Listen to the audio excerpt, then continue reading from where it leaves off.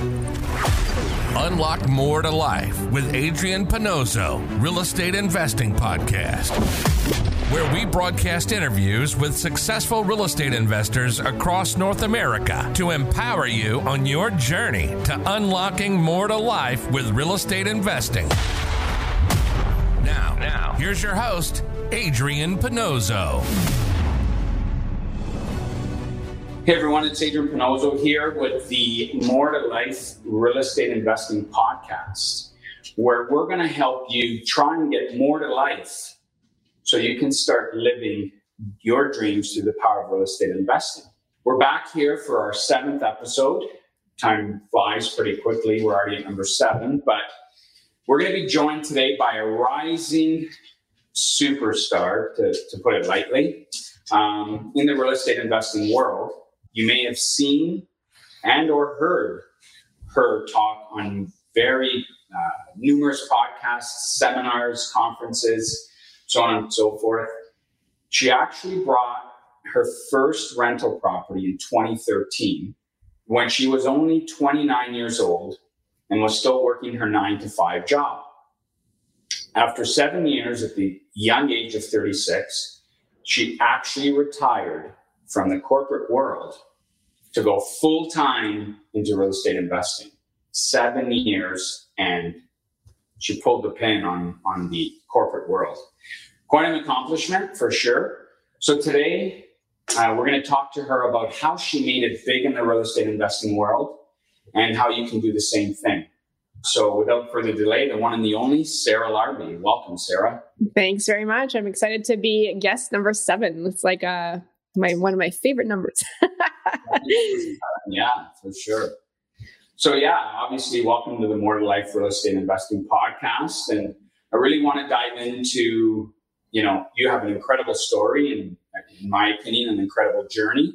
And you're doing some pretty amazing things in the real estate investing world thus far.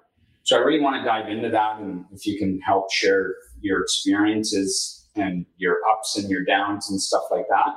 So why don't we start off with how you started as an amateur investor and what made you originally start in real estate investing? Yeah, absolutely. So like you said, started in 2013. Prior to that, was listening to some podcasts, reading some books on real estate investing. And, at one point realized that I had no assets to show for the time that I've been working and tons of liabilities. And so after realizing that, decided to really dig into, how I'm going to get there. And obviously real estate kept coming up. So I kept, really focusing more on learning what I could. In 2013, bought our first investment property, which was in Brantford, Ontario, and happened to be a house from the 1850s. And maybe it's like 400 square feet. So the cheapest thing I could afford back then, but I got it started. And in 2013, when you did that, what were you doing full time?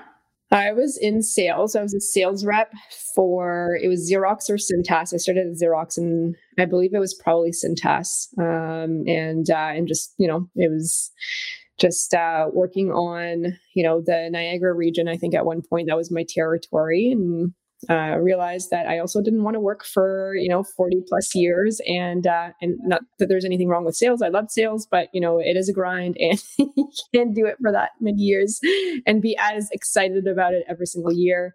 But yeah, that's what I was doing. Okay. So you bought your first one, and like myself, obviously continue to grow in that world. Did it become addictive? Like, how did you keep going? Obviously, from your first to where you are today, what was the mindset? And obviously, you were successful to keep going. Can you elaborate on that?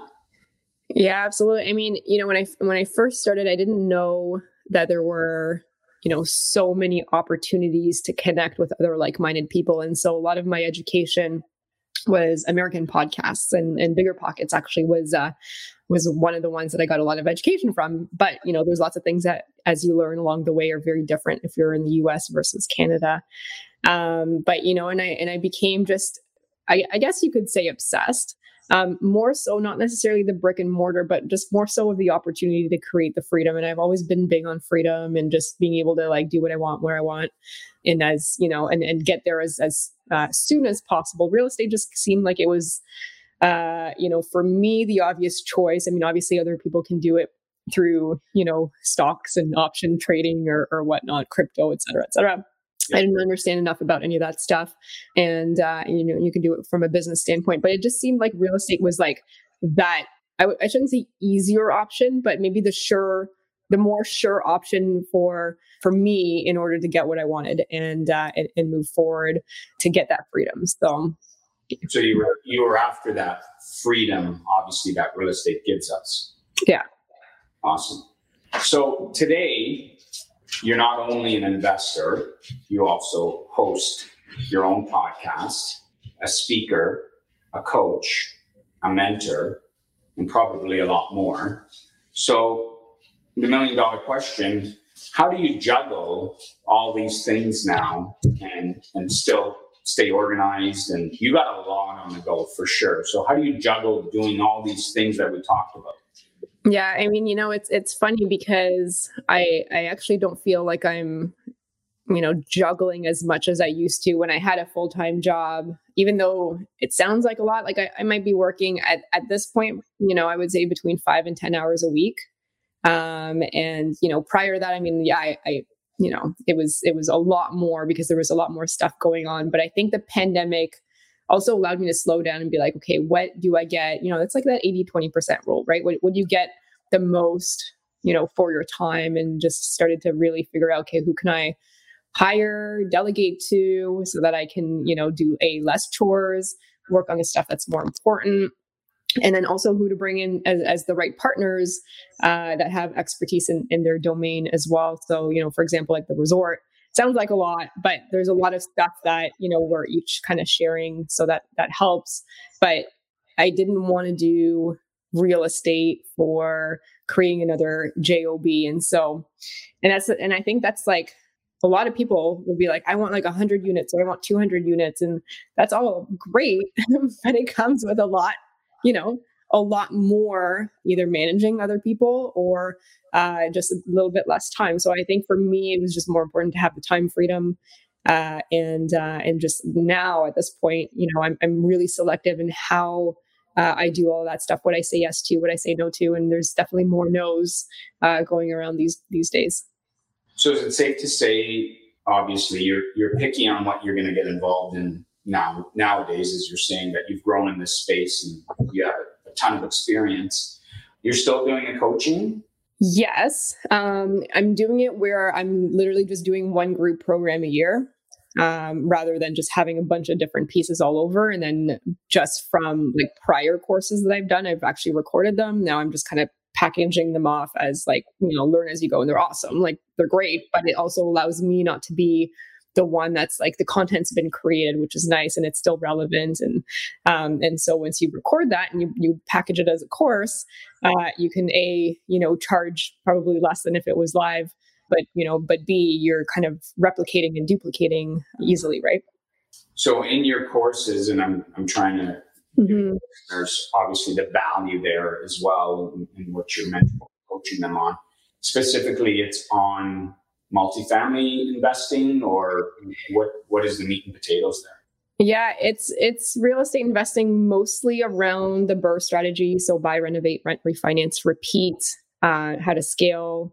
And then there's some bonus content, because you could still BRRRR short-term, mid-term, as well as long-term, rents. So there's a course that I basically had students start. There's 2 live monthly classes as a group that gets, they have access to all of my content, my team, all of the paperwork that I use, et cetera. And so that, goes through the whole year, and then I'm going to repackage it. But moving forward, what I'm doing, I'm going to take 15 students, and I'm going to do 1 6-month small group coaching with the 15 students. We're actually going to go in the field, visit actual real projects. I'm going to introduce them to my entire team, and just going to be, actually like taking all the theory what I've been teaching and the things that you will learn, and then just going and actually like putting into practice. And because a lot of people learn by actually doing and actually seeing and not just watching videos as well, right? Yeah, get your hands and feet wet in the field and whatnot. Yeah, exactly. So that's what I'm doing this year. And then to be honest, depending on where the country goes, I may move to Costa Rica for a little while. Oh, really? After this, we'll see. Nice. Good for you. I saw, Rob Brake. Yeah. Yeah, he's down there now. Right? Yeah. Yeah, he is. And, I mean, I won't get into the politics piece of it as well, but, I think they're maybe a little bit more open to choice. Yeah, for sure. Awesome. So with everything you're doing now, you created this huge network of people surrounding you, working with you. And obviously you're one of the owners and founders of the Right Club as well. Not all will be able to do everything you've done, obviously, in such a short time. They say mindset's a really big thing. So can you comment on essentially rewind 7 years to where you are today? How did you make it all happen and keep it all in check and then grow it to where you are today? How did you make it all happen? Yeah, I mean, I think that's a great question. And, when I was a sales manager and as I was, scaling my business, I went from a sales rep at Centas to sales manager. And then I became a sales manager for Mars Coffee Division, which became Lavazza. But I would say, one of the things, and you can see it in anybody, but you can't teach grit. You can't teach motivation. You can't teach, putting fire under somebody's ass to get things done. And so I think if somebody's got that and they keep in mind every single day what their goals are, that's how you do it. Don't let the day-to-day stuff get in the way. Make your goals and have the motivation. And it's really from yourself. And some people just don't have it, right? Some people just may not want it enough. But for me, it was like a burning desire to like enjoy my one life that I had. We don't know where we're going to be in 10 years. We don't know when we're going to, potentially not be able to work. But I just knew that what I had to do was like leave as early as I can so that I can do what I want. And, now we're working on my spouse as well, on getting him out of the JOB world as well. But I think ultimately from a mindset standpoint, I think you just really need to understand how motivated you are and to continue every single day. So if you don't have that, you're like, hey, that would be cool. And you're not like, I was living and breathing it in the sense that I was thinking about being free and doing what I want, how I want, enjoying the cottage, having that time back. Like it was constantly on my mind, constantly. So it's not like just like once a month, I'm like, oh yeah, that'd be cool. And then you forget about it. But it was like that burning desire. Let me ask you a question. In this space and that we're both in, obviously, how do you feel and what do you think about when you think about failing, trying something and failing? What's your thought process on failure? I don't think you have success if you don't fail or try. And, a failure is what you make of it as well. And so you're like, oh crap. Like, I don't know if I would call it a failure, but like make a mistake and you're like, I need to figure out how to, fix it or how to do it better or how to do it again. And so if you're always worried about failing or losing money or this and that, you might not take action. Like, to me, that's probably a bigger failure. But, you look at all of the, successful investors, they failed over and over and over, probably so much more than somebody that's never done anything. And so I look at it as a temporary, step to get to a bigger goal. That's, you can mitigate some risks so you don't make a huge mistake, but mistakes are, going to happen. I'm still going to make mistakes. And in the future, I will still make mistakes. And as you stretch yourself and you become, you get out of your comfort zone, mistakes will be made and you'll be, looking to grow. And that's how you grow from there. So I don't know if I would say, I think a failure to me would be just not doing anything and looking back and being like, crap, I could have done something, but I didn't pull the trigger or do anything for like the last 10 years. That's maybe how I would say that's a failure. But I mean, otherwise, I welcome it because that means I'm stepping out of my comfort. What about you, Adrian?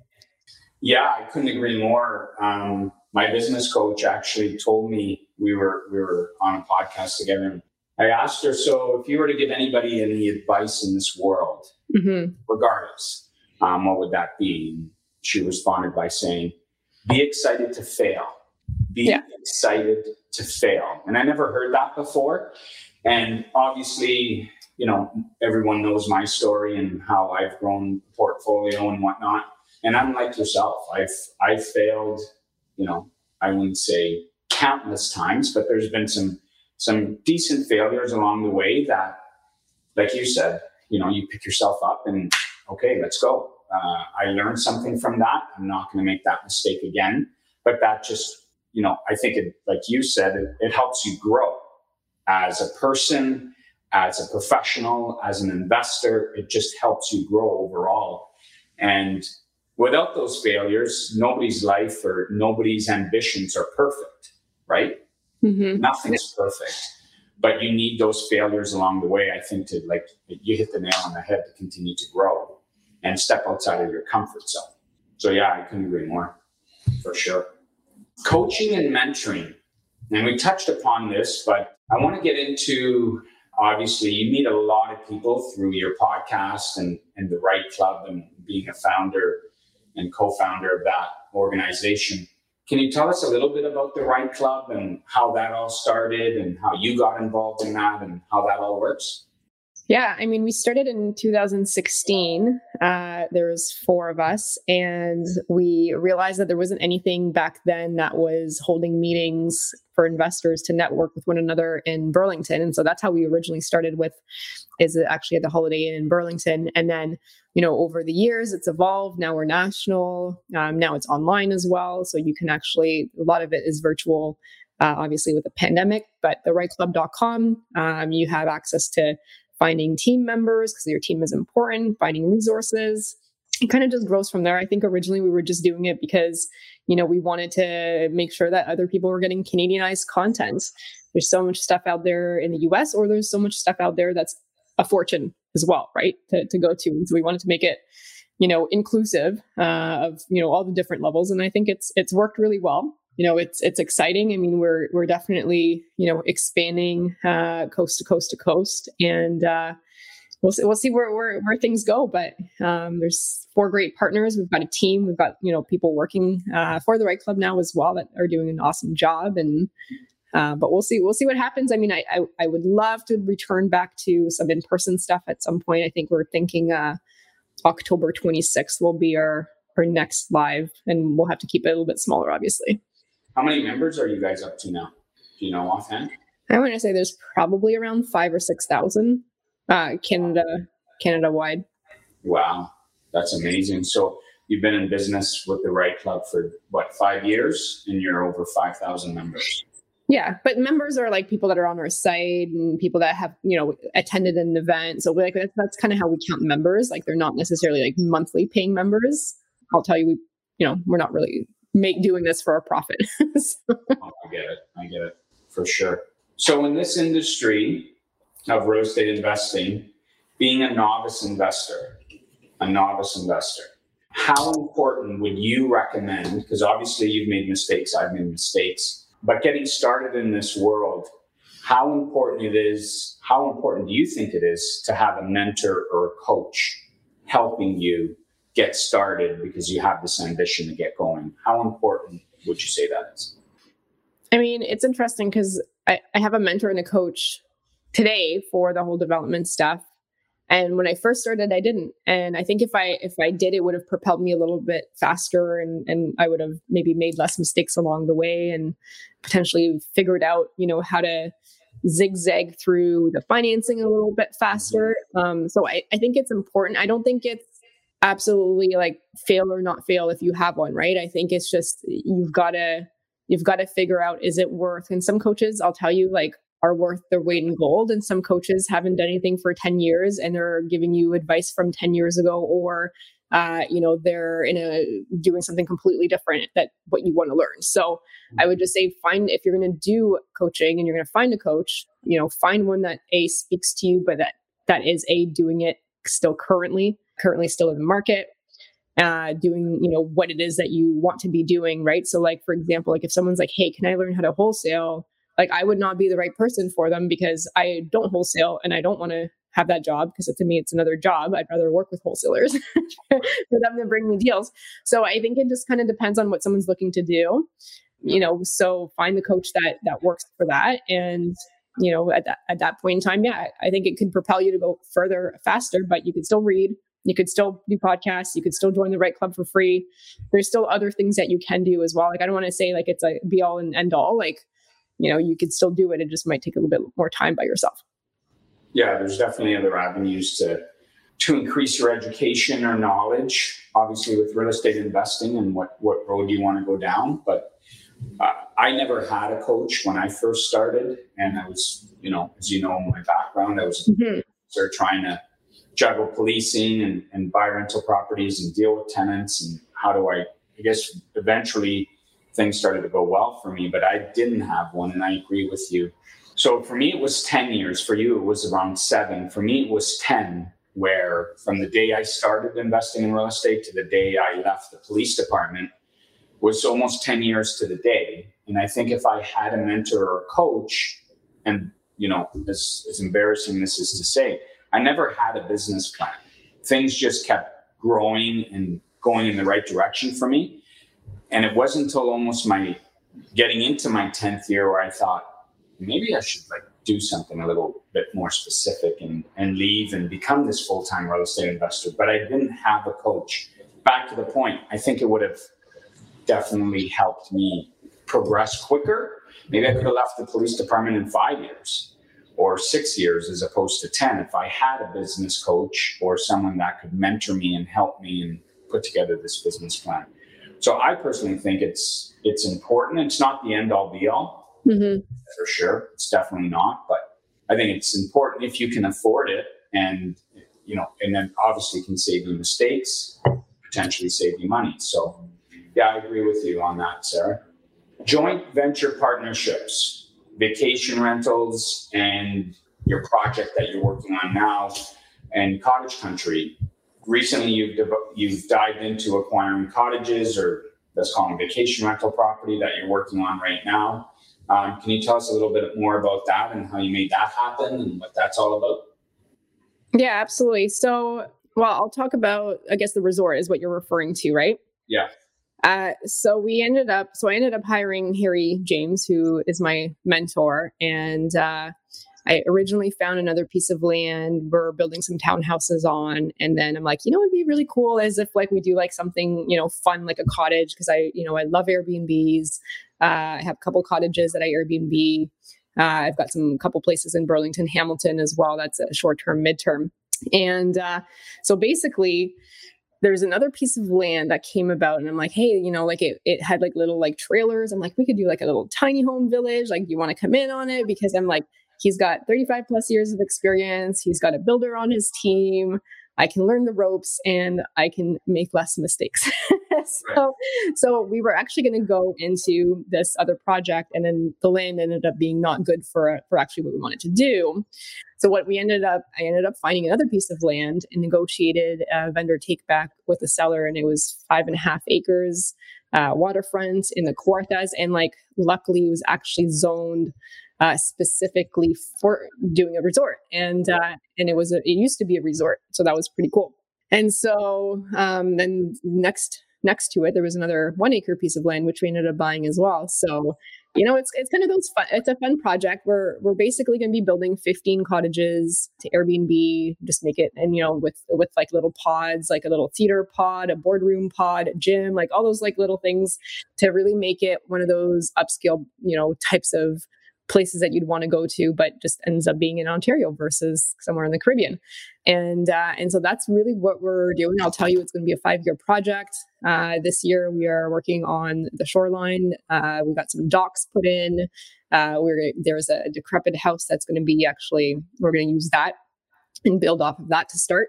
And then every year we're going to add 4 to 5 cottages, and we're going to make it a cool place for retreats. If we want to do a real estate retreat, that's going to be our place. If people want to, have a wedding, they can do that as well. But one of the things that, I always wanted to do with my spouse is take care of Matt's parents, because, they're very, very handy, but, they kind of all grew up poor back in the day. And so we are going to build them a cottage, and they're going to help manage from up there. So it's like their dream come true. They get to sell their house, cash out, and they're going to, help make a little salary. And we have feet on the street of people we can trust, which is huge. I don't want to be living there all year long either, right? So yeah. Amazing. And when did this all start? Like, when did you acquire the property and start ordering? Yeah, I mean, it really hasn't been that long. So we closed at the end of June. So we're just getting, we're just getting started. So, it likely will not be rent ready until summer next year, at least for some of it. Yeah. The 1 acre piece of land that we bought next door is actually zoned residential. So we really want to do like a very nice, like 25-person luxury cottage with a pool and everything. So that will likely be ready a little bit prior, just from, just timeline perspectives. And yeah, so it'll be fun. I'm excited about switching a little bit to the whole development piece from, the burst stuff that I was doing. Right. Yeah. Sounds amazing. So we go from a full-time sales rep for Xerox and whatnot to a high-end real estate investor, coach, mentor, Right Club speaker, professional, now a cottage builder, resort builder. Absolutely amazing. Like, I wish I could swear, but I'm going to keep it professional. That's amazing. Like, seriously, you got a story that, I personally don't even have. It just speaks volumes as to, like you said, the mindset and the grit and the determination and the focus and surrounding yourself with good people. Like, look at everything you've accomplished in my opinion, in such a short time. And how old are you now? 37. 37. I mean, this is everything you've done. And you started a lot sooner than me. I started at 36. And obviously I have what I have now in 10 years. I'm 47. But you started at 36. Sorry, a lot younger than me. You're 37 now. Incredible. Thanks. So everybody listening, guys, there's such a powerful story that, if you put your mind to something and you're not afraid to fail and take chances, like here's Sarah Larbi, who's, in my opinion, it's crushed it and is continuing to crush it. So congratulations, Sarah. That's absolutely amazing. Thanks. I appreciate it. Joint venture partnerships. Obviously, you've been involved in some or orchestrated some stuff like that. There's a lot of new people that are getting involved in real estate investing, and they're contemplating on, getting into joint venture partnerships either with you or our company or a father or brother or sister. What's the best advice you can give somebody, obviously, in that space that's contemplating, should they want a JV and who should they go to, or should they JV? What's the advice you can give them? So you might not like this answer. Probably not, but that's okay. The truth is the best. Yeah, no, for sure. I think, okay, so here's the thing is, I think if somebody's going to be able to do it themselves, you're better off hiring a coach, because it'll cost you a lot less in the long run and you'll be able to hold them for a lot longer. When I first started, it was Matt and I, except for two resort stuff aside. Obviously, these are different partnerships. But, I think one of the reasons that we've been able to create the cash flow and all of that good stuff is we're not splitting it with anybody.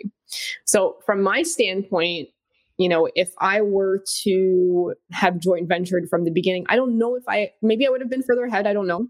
But I also don't know if I would have had as much flexibility. Okay. So that's the answer I don't think you like. But here's the thing is, if somebody is sitting on the sidelines and not going to do anything, please joint venture. It's better than nothing.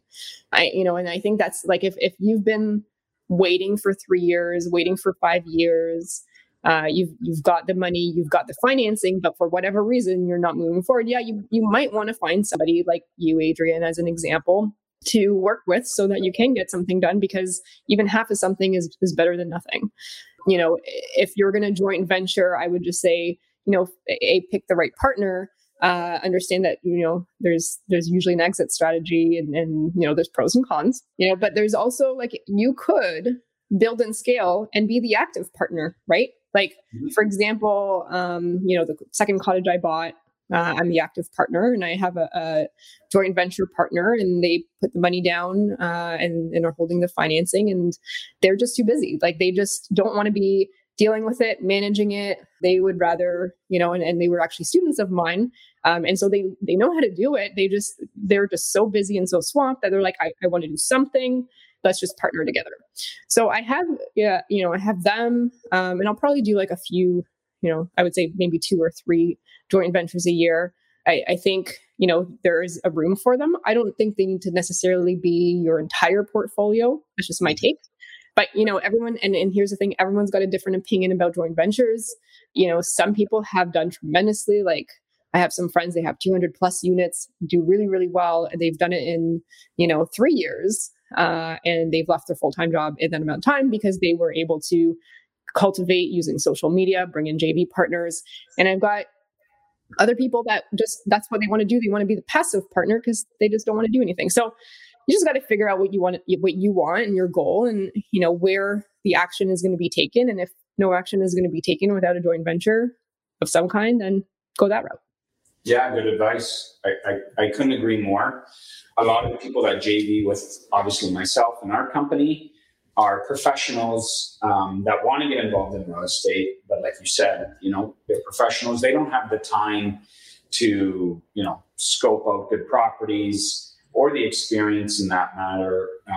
They have families and whatever, and they don't want to deal with tenants and this and that and everything else that comes along with it. And obviously, they segue and they give up that portion of ownership for the property so we can facilitate the results that we get.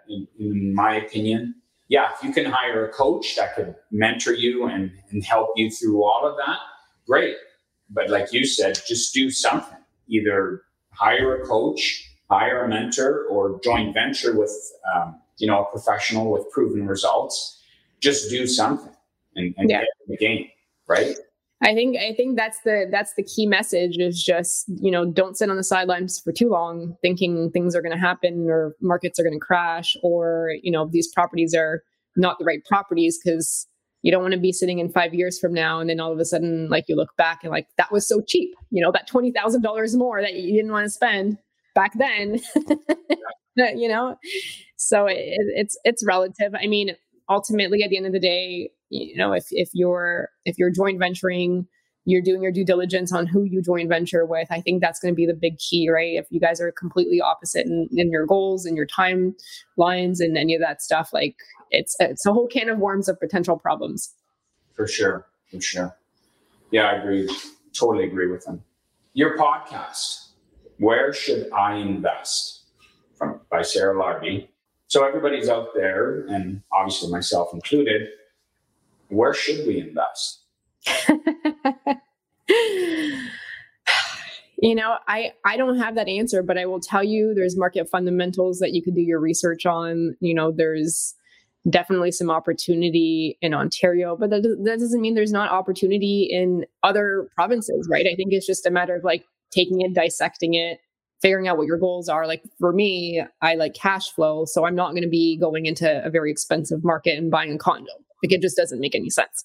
So, and it doesn't even have to be Canada either, right? Like there's tons of opportunities. There are some market fundamentals. There are like, some reports once in a while that will talk about, the 10 best investment towns. But, an easy way to do it is talk to your mortgage broker and be like, hey, the best deals that you're seeing for this strategy, where are they coming from? Like, what are the top markets? And then you can do some research on those, like easy way to, in real time, figure out where those best markets are.